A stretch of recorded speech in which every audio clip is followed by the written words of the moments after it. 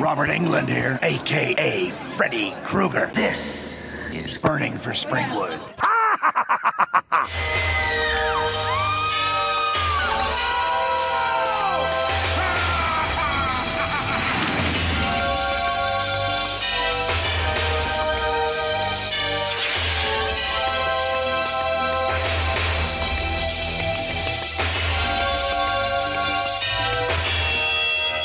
Now no one sleeps.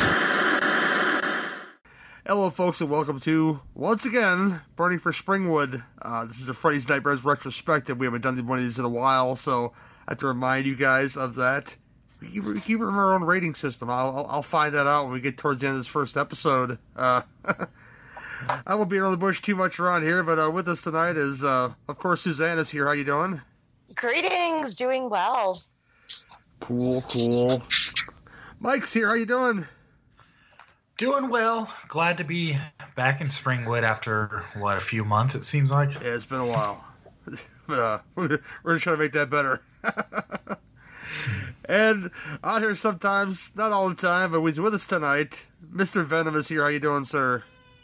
Greetings and salutations, Freddy fans. How the hell's everybody tonight? Fine. He sounds overjoyed about doing these episodes, but so, can you hear the excitement in my voice? Is it that obvious? So excited, yes. Anytime we can get a guest to return on this show, I consider that a victory. Yeah. I expect my check in the mail, Mike.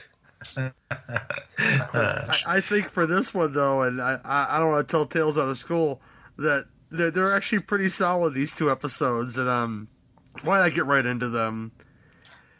Season 1, Episode 11, Do Dreams Bleed? Johnny's been having nightmares. I can handle a few bad dreams. They're real killers. Last night he got my parents. Could his sweet dreams be real? Just know he's after me.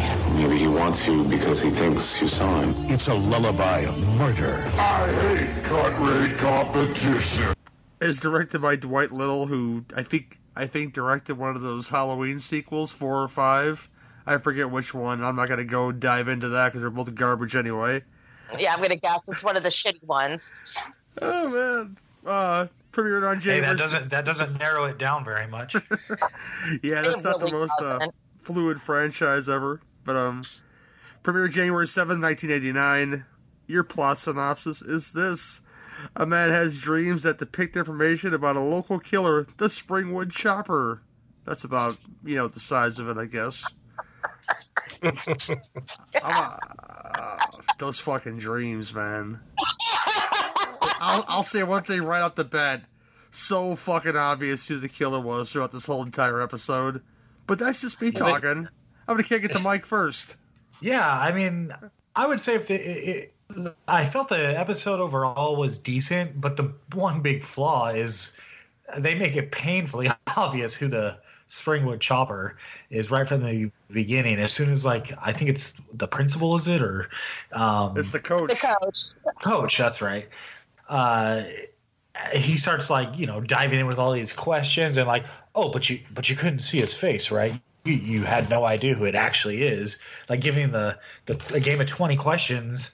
It's like, why is he so concerned? I wonder why. And, of course, no surprise there by the time it all unfolds. But it did kind of have, a darkish ending, the way it wrapped up. Yeah. So, overall, I got some entertainment out of this one, I'll say. Did his shaft lean to the right or the left? I don't know. Tell us, please, Oh, gosh. Venom, what about you, sir? Believe it or not, I actually enjoyed this episode. I thought it was pretty entertaining, though I have to admit that for the first, say, 10 minutes of the episode, I thought they were saying the Springwood Chopper. And I'm like, they're all pissed off about somebody who's taking advantage of crazy low prices. So yeah, it took me, obviously once we actually saw the chopper in action, I was like, oh, chopper. Okay, I get it. Wait, you mean these high quality VHS rips weren't useful and helpful? Even watching this in headphones, I had to crank it up before I realized they were saying chopper. But once I caught it, then I started hearing it, and I'm like, okay, they are saying chopper. But yeah, not a terrible episode. This episode kind of falls into the same trap that a lot of anthology series fall into when they want to do a whodunit type episode. And the problem is that with episodic television, either 30 or 60 minutes long, it's really hard to set up red herrings. And ultimately in this episode, they only gave us 2 red herrings, basically the kid or the coach. And like Mike said, once they actually got to that, which was only probably 15 minutes into the episode, where they get to that scene where the coach is kind of grilling him with questions, it's like Mike said, painfully obvious who the killer is. But the other thing that really struck me as odd is that about halfway through the episode, once the kid actually gets arrested because they believe that he's the chopper, the very next scene is the coach in a cell with the kid. Who the fuck lets a football coach into a suspected murderer's cell to talk to him? He's not a family member. He's not his lawyer. He's his freaking coach. So obviously there's some suspension of disbelief here, but that completely took me out of the episode. And it's the kind of thing where if you didn't already know who the killer was by that point, I mean, the coach might as well have just worn a T-shirt that said Springwood Chopper. They literally might as well have. But all in all, though, I did enjoy the episode. Obviously some of the dream sequences were a little over the top. But yeah, I thought the performances were decent. Like, nobody's acting was so bad that it took me out of it. It was more story plot points that were kind of taking me out of it. But of the 4 or 5, 6 or so episodes that I've watched so far, I actually have this pretty up there. Probably like my second or third favorite one. Granted, I haven't watched them all like you guys have, but yeah, for whatever it's worth, I enjoyed this one. Oh, not yet, Venom. We haven't watched them all yet. Well, up to this point, anyway. Yeah. I say Mike already. Mike, what'd you think, sir? Oh, yeah, I went first. But yeah, I mean, pretty much. You forgot me. I forgot Suzanne. Yeah, I pretty much echo Venom. Yeah, Suzanne, go ahead. I'm sorry. Oh, no, I'm going to kind of jump onto what V said, except they pointed out that they did this under the radar and they just committed him, so no one knew that this poor kid was framed. Mm-hmm. And I don't want to say I hated this episode, but 2 minutes in, you knew exactly who the killer was. And I know I agree with, episodic television. You can't really create that good whodunit atmosphere. Mm-hmm. But, oh my God, this dude was so rapey looking. And I mean, the fact that he kept basically going at dude's girlfriend. Did he tell you anything? What did he see? What did he tell you? I'm like, come on. Yeah. I mean, I will admit that the 2 acts kind of work together, which is a rarity in this show. Mm-hmm. But yeah. It was so projected from 2 minutes in. I was kind of bored with it. I knew what was going to happen from the beginning. And you knew in the second act, the poor kid was going to go try to save his girlfriend, have, the murder weapon in his hand when the police showed up. It was projected from the beginning. But I mean, some of the funnier tropes in this, that the kid's parents were in fucking Milan. Oh my God, really? You've subtracted parents from the equation. You've got this rapey coach, and I'm gonna guess he swung both ways because he was way too into this kid's personal life. But yeah, I gotta say, is that an upper middle class upbringing thing where parents just take off on European trips? Because it's not like this is the first. I mean, obviously we've all seen this kind of thing in movies and TV shows before, but for some reason when I was watching this episode, it kind of struck me, and I was like, man, I don't remember like any of my friends growing up where like I could see the parents like, you know, maybe going to the Bay Area for a weekend or something, but like, oh yeah, they just went on this, you know, European trip by themselves, and I'm just kind of hanging out here I'm like, what the hell? Oh, please. The people I went to high school with, you know, most parents would be terrified to leave their children overnight because of the massive party that would happen, and they didn't want their house destroyed. Mm-hmm. This was the class of people that I hung out with.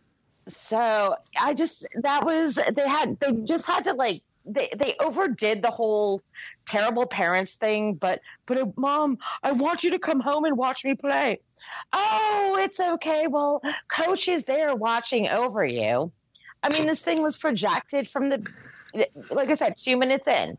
You knew exactly how this entire episode, Act 1 and 2, were going to play out. And I just found it a little bit tedious and boring.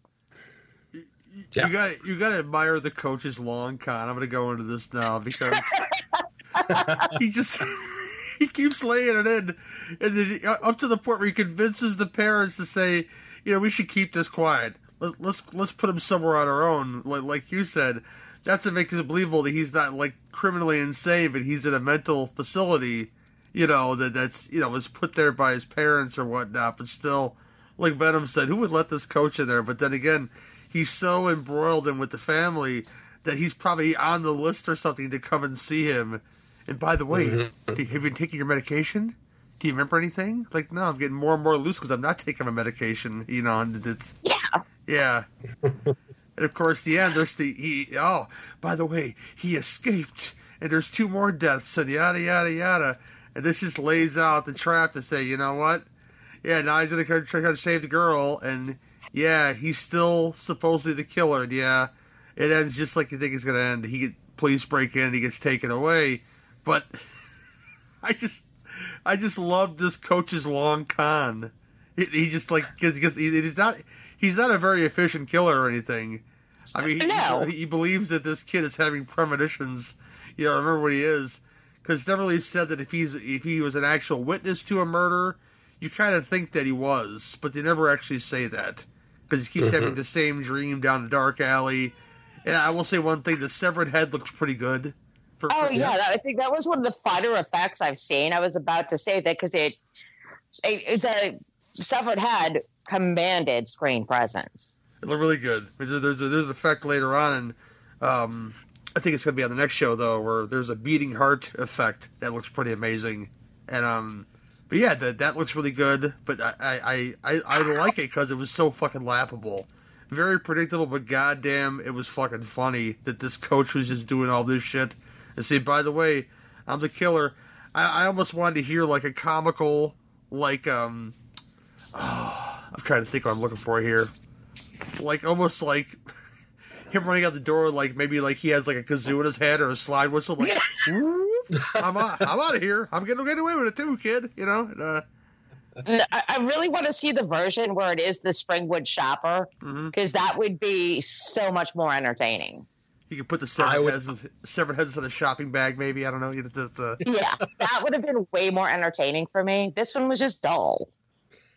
Yeah, in general, the writing in this one is pretty weak. I mean, in the very second scene where our protagonist is talking to his girlfriend for the first time, he actually speaks the line, "I found the last victim, remember?" I'm like, really? Did your fucking girlfriend forget that you found a body? I mean, that was just it was such a nasty piece of exposition that I wanted to reject it, but I knew I couldn't because it obviously, holds some weight to the story. So, but yeah, God, so awful. And then in the final scene, having the girl just hide behind her bed, not climb under it, not go into a closet, literally just hide behind it to the point that she's not hidden from anyone except the full view of what actually happens once they're both in a bed. I thought that was such weak writing. It's like that. Oh yeah, because that mattress is going to save her from the axe. I have a good answer. It's because she's white. Kevlar. Okay? It's Kevlar. She's white, so there's that. She's upper middle class white. Blonde white girl. She's waiting for Doc Loomis to bust in the door and shoot her boyfriend. And, you know, that'll... Yes, indeed. Passion. If I can remember our rating system for this episodes, I believe, you know, we keep it in the boiler is... What is our rating system, Michael? You know this, man. Dog Piss Resurrection. That's the worst. And welcome to Primetime Bitch. Yeah, welcome to Primetime Bitch's tops. Or keep it in the boiler is middle of the road. Venom, what's your rating for this episode? Well, I mean, I can't say welcome to Primetime Bitch. That line should never, ever come anywhere near this episode. So this is definitely a keep it in the boiler. Like I said, for the most part, I enjoyed it, but I only enjoyed it based against the quality of every other episode of this series that I've seen so far. If I compare this to any other horror television show I've ever seen, it would absolutely be a flaming piss resurrection. But like I said, based against the few episodes that I've seen before, this is probably my second favorite next to the very first episode. So yeah, keep it in the boiler. Cool. Suzanne. I just found this tedious and boring. I did not like a single thing. The whole thing was so thoroughly projected from the first 2 lines of dialogue that this is like seriously straight up set this fucker on fire. Yeah. So, Flaming Piss Resurrection, then? Yes, it is. Oh, and actually, there was one other point that I wanted to make about this episode. This, aside from the very first episode of the series, this is the only episode where the second half wasn't drastically worse than the first half. So I got credit for that, too. I mean, the two did actually follow well. It was there was a cohesive narrative throughout the whole episode, so bravo for that, at least. But there wasn't a fat guy eating fried chicken and getting killed, so I don't know. I need that in my life sometimes. But Mike, what's your rating, Mike? You know, I guess we're gonna have some disagreements. I'm giving it a welcome to Primetime Bitch. I know it sounds like that's being too kind, but this is Freddy's Nightmares after all. So when I get one that I actually like, I'm probably being a little too apologist about it. But on the scale of everything we've seen, this is definitely one of the better ones. I agree with everyone on the major flaw is that it was, too on the nose from the beginning. But otherwise, I found it to be pretty good. It was easy to follow. It's one of the few episodes where the first half and the second half actually kind of blend together well, as opposed to like everything gets flipped at the 30-minute mark till you don't know what the hell's going on anymore. So this had all the elements of a better episode in the series. So I'm going to be the nice guy, I guess, and say welcome to Primetime, bitch. We covered every possible... I appreciate you saying that, because the only thing it had going for it was cohesive throughout Act 1 and 2. Mm-hmm. Other than that, it was terrible to me. In most of these, that's really hard to ask for sometimes. It's true. But I'm with Mike. I'm not with Mike on that rating, but I think I'm in between keep it in the boiler, welcome to Primetime Bitch. But I gotta say, keep it in the boiler.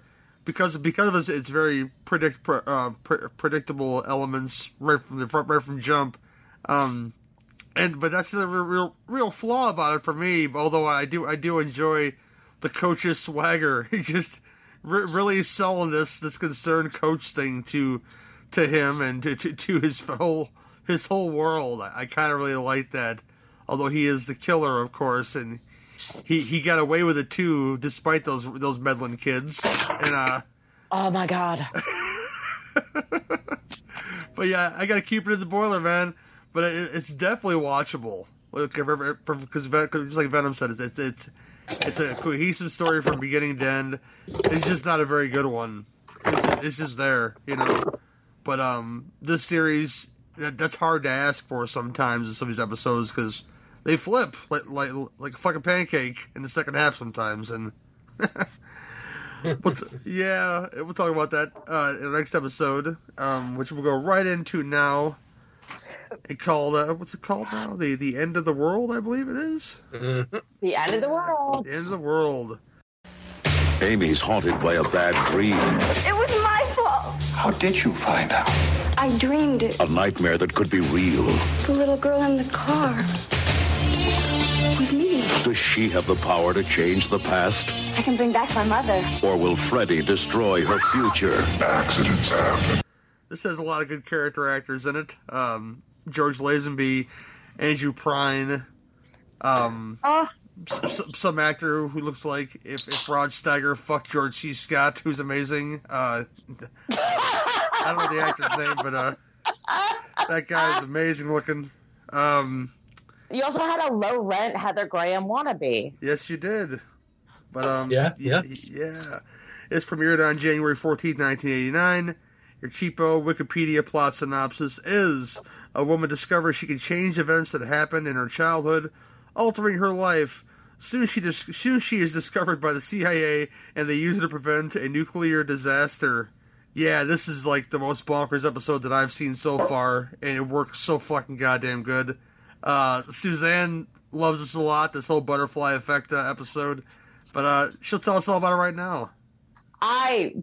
This was, I think, the only episode that I can say that I truly loved from beginning to end.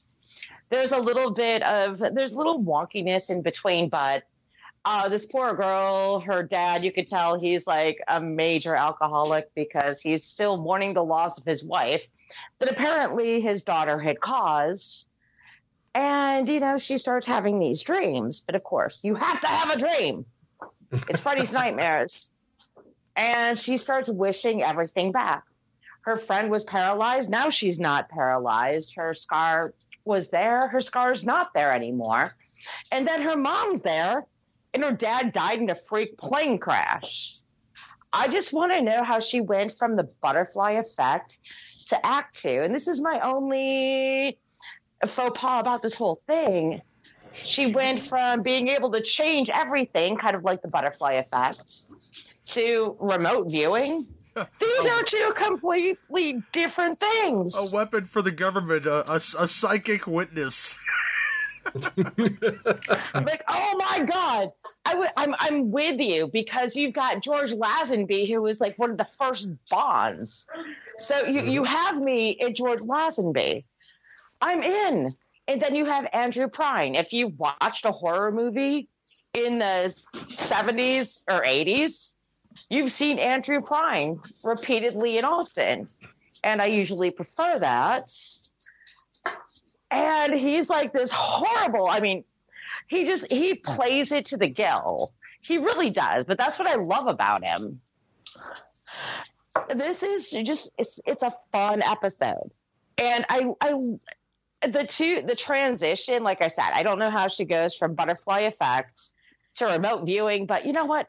I just don't care because this is the one episode I really, really, really like. So I'm going to leave it there. I'm sure I'll have more to say when it comes back around. Give me a nuclear code to dream on. Mike, hit me, man,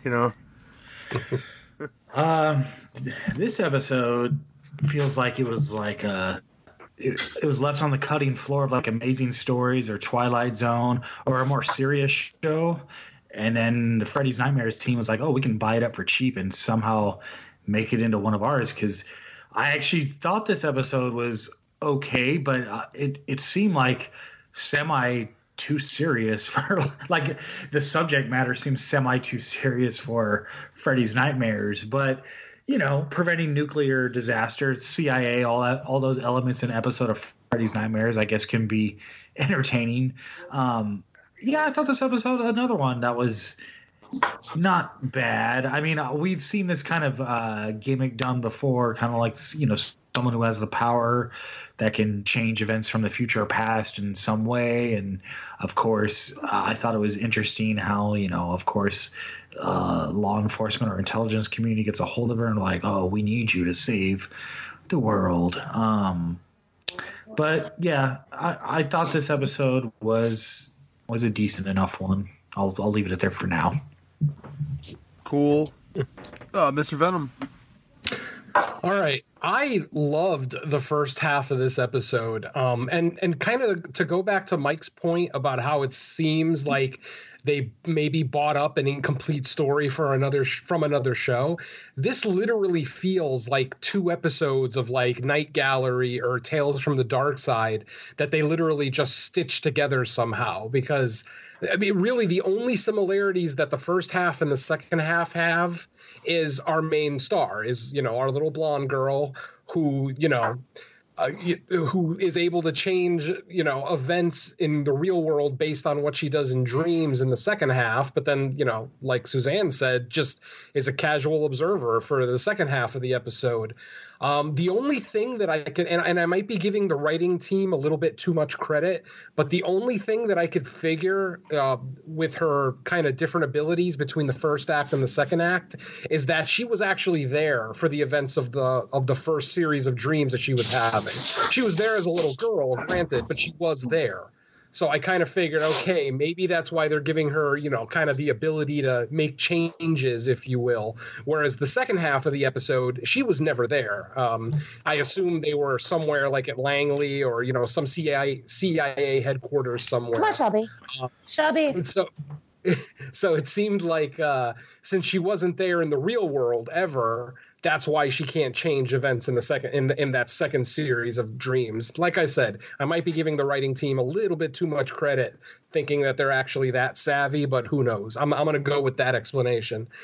But yeah, man, the transition from the first episode to the second, I literally thought episode 13 had started on.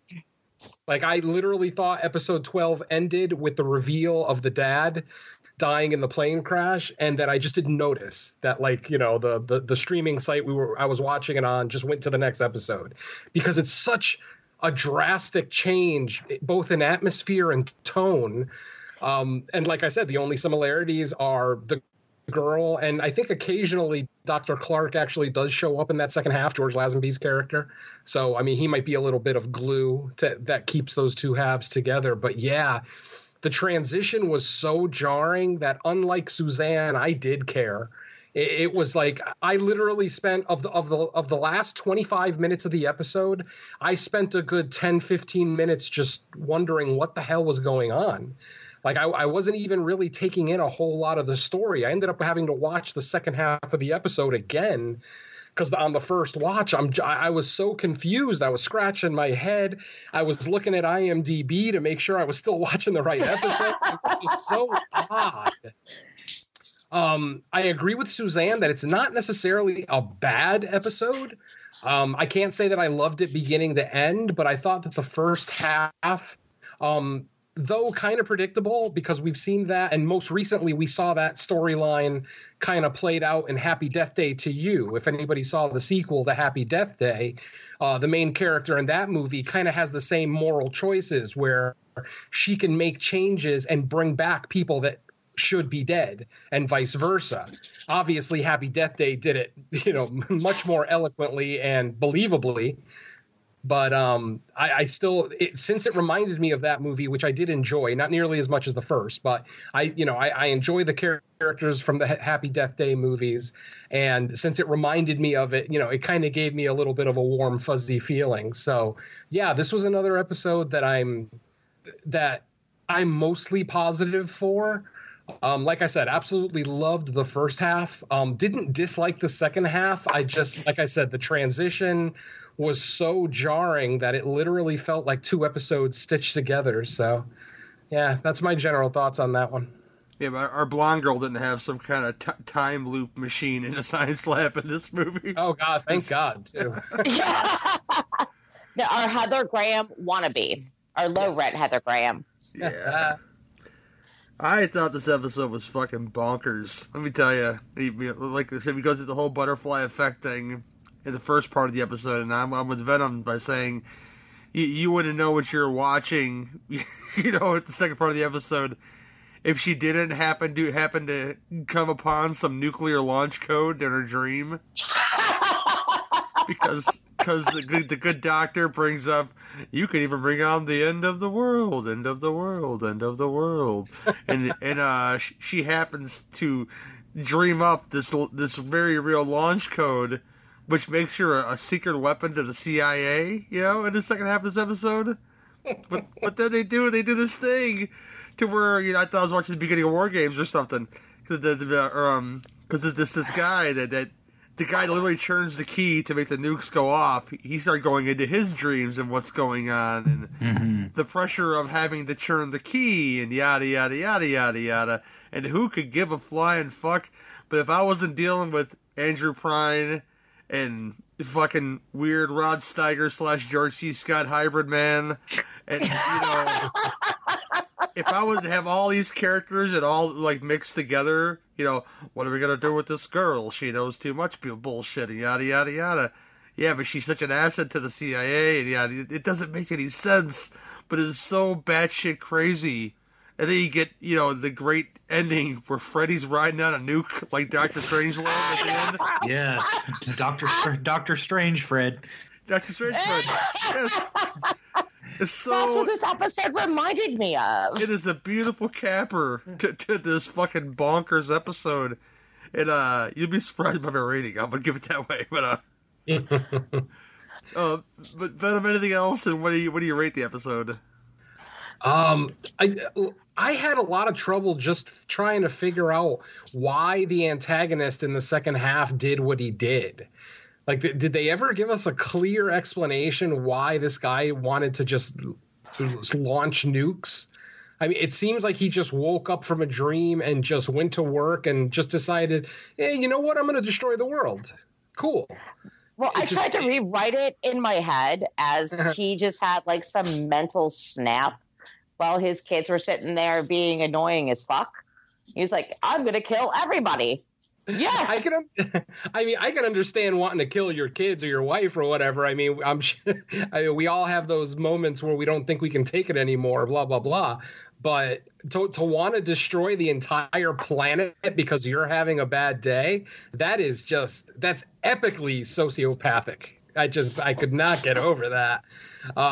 So like I said, the second half, I guess I had more of a problem with it than Suzanne as far as the confusion as to what was going on. Why is this girl suddenly dreaming about, these missile techs in their bunker somewhere? It just can't. And could you imagine watching this episode on television when it first aired? It's like you get the reveal of the first half of the dad passing away in the plane crash. Then you go to a commercial break. Then you come back and it's almost like a whole nother episode. I mean, that had to be even more confusing than us who were watching it straight through with no commercial breaks. So, God bless anybody who sat through this episode on television back in '89. You're more of a trooper than I am. That's for sure. I remember this episode back in 1989. I watched it. Nice. So yeah. It's like, come on, sucky bitch, you're going to Langley. Let's go. Yeah, I couldn't get over that. Just the drastic left turn that it took. Not the most over the top thing I've ever seen. Obviously, we've seen a lot worse in this series, even, but in horror series in general, some odd transition and odd motivations, things like that. As far as a rating goes, because of how much I loved the first half of this episode and thought that it was a solid, first half, well written, well performed. And then, just the complete opposite of the second half. And like I've already said, the second half wasn't bad. Once again, it wasn't poorly written. It wasn't poorly acted. It just, the basic story structure just... They lost me completely with that second half of that episode. So once again, I'm coming in middle of the road and saying, keep it in the boiler. Cool. Mike? I am going to go with that same rating, keep it in the boiler. First half, much better. I thought it was, pretty cohesive to begin with. And then it just kind of gets more and more ridiculous as it goes. Like I said, it felt like it started out as maybe a more serious story for a non-low budget horror anthology show, and then they had to kind of quote unquote spruce it up for Freddy's Nightmares, or spruce it down. But there were still enjoyable elements out of it, so I will go middle of the road and keep it in the boiler. Cool. Suzanne? Oh, this is straight up prime time. And I know some of my personal preferences are coming out because I love George Lazenby. I love Andrew Prine. Gary knows how deep my love for Andrew Prine goes. I just enjoyed this one. And yeah, it is kind of when they went into commercial break and you come back. Sorry, I'm talking over the herd of elephants. It was a complete mindfuck because that was, my big thing watching it now in my adult head. It went from she can change things in dreams to she's remote viewing this dude who's about to go insane. And I don't want to say I can't see that. I just really enjoy the hell out of this episode. For me, it's everything I love. I love the whole remote viewing thing. I read way too much into, I love my conspiracy theories, so I love the whole remote viewing thing. So this just played into all of my personal things that I like and actors that I love. So yeah, this is prime time. I would recommend this to people. I'm sorry my elephants are being very loud right now. It's okay. Yeah, I'm with Suzanne, and it's really surprising that, I think it's just for the sheer bonkerness of this episode, because it is all over the place, but in all the right ways. I think that I didn't mention this, but I think that her remote viewing, as Suzanne calls it, is for, again, somehow she gains another power, and she can see into this nuke operator's brain, into his dreams, and what he intends to do, because eventually he does try to go for it and fails. But yeah, I like it. I'd recommend it too. These could all be found on dailymotion.com with no ads if you watch it on your computer at least. And oh man, that's gonna wrap this one up. But I'm gonna kick it to Venom first and ask him what he's got coming up. Oh, well, let's see. The next thing we got coming up is In the Mic of Madness, where Rebecca Reinhart and myself are in the middle of our Friday the 13th retrospective. And on the next episode, which we'll record sometime next week, Mike is going to be joining us, where we'll be talking about Friday the 13th, Part 7, The New Blood, excuse me. I get my subtitles mixed up sometimes. Shame on me, I know. So that's In the Mic of Madness, should be out sometime later next week. On the next episode of No More Room in Hell, which is another show that Mike and I are on together, we will be looking at a pair of classic 80s underwater horror movies, so that should be fun. And we'll probably, I'm sure, a minor side discussion about the latest underwater horror movie that came out earlier this year, just called Underwater, will probably come up.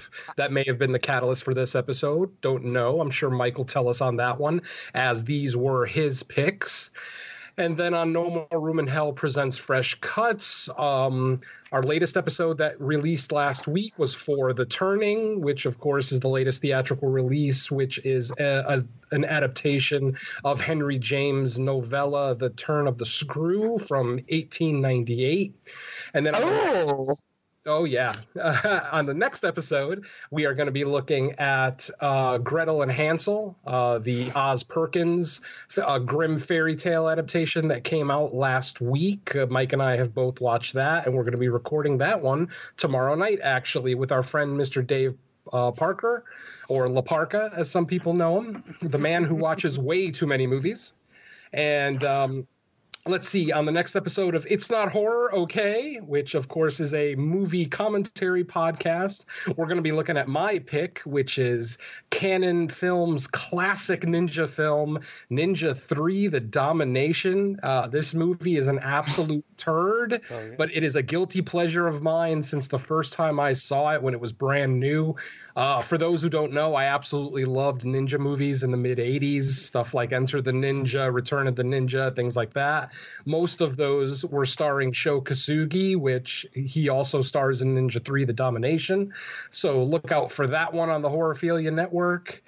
And then most of my other shows, unfortunately, are on hiatus right now. The next one that'll probably come back from hiatus will probably be Underwater Kaiju from Outer Space, which, of course, is my kaiju / Japanese monsters podcast. We'll be looking at, on the next episode, we'll be looking at Godzilla versus Space Godzilla. And, of course, we'll continue our retrospective of the original Ultraman series. And like I said, the rest of my podcasts are all kind of on an extended, and that's it for me right now. Cool. Mike? Can I just say ditto to like 70% of that? Yeah, you don't want me to repeat all that. Venom handled it pretty well. Look for all that stuff coming up. Cool. Any word on any more Theme Warriors? I am in the process. We are. Last I talked, it sounds like we are ready to try to schedule a latest episode. I think we're sticking with the theme that we discussed way back before our hiatus began, which is American movies based on foreign TV shows or adapted from. Yeah, it's a mouthful of a theme, but once you see the pics, it all makes sense. So is The Departed you'll be able to trace them back. Nope. What's that? I said, is The Departed in there? Oh, no. I know. It is a favorite. But yeah, other than that, I mean, I've popped around on a few different. I've been on a handful of 22 shots over the last couple months. And like Venom said, I'll be popping up on In a Mike and Madness. But yeah, I think other than that, Venom covered pretty much everything else, so I'm good. Cool. Suzanne. I know she got some writing bits coming up, I know for sure. But yeah, me and Suzanne can be found and on the Cinebeef podcast and the Two Drink Venom commentaries. That can you hear me? Yes. What now? Okay, sorry. That's okay. I have no idea. I might be taking my old writing gig back. So there are details in the future. I don't know. Okay. Because I started writing off a few things and I have lost my mojo. So yes, you can find me on the NFW podcast with your friend and mine, Nudie. Yeah, that guy. And Jake. And the Tea Drink Minimum. I'm sure Gary's going to discuss that as we go. Yeah. And that's where you can find me. And I can also, hit up your old Twitter account. I'm there too. Yeah, the next Cinebeef that should be coming out should be our Valentine's episode, which is going to discuss Guinea Infidelity. We're going to do Moonstruck and Black-Bellied Tarantula. So that should be a lot of fun. I know they do go together, people. That's all I'm going to say about that one. And next Two Drink Minimums, I have two in the can I have to get out. Had a lot of fun with Howling 2. And we had a lot of fun hearing Willis bitch about Grease 2. So, it was a good time for both of those, believe it or not. And hey, but me and my friend Katie were outside screaming Cool Rider at the top of our lungs. How many did you had at that point, Sue? Oh, it was just one of those nights where I had to blow off a little steam. Because if you ever want to know what Suzanne wants in a guy, he wants hell on wheels with hell in his eyes. Come on. Oh wait, Suzanne. I married that though. Yeah, you did. See, it's a good job. See? Yeah, I did. I totally got the hookup. Oh my gosh, the cool rider. But yeah, those all can be found at legionpodcast.com. Along with the sloppy second segments intermixed in with the Cinema Beef with one court psyops. We have to record more of those, so more of that's coming soon too. And that's about it for me. And we'll see you guys next time. And remember, always keep it in the boiler room. Have a good sleep.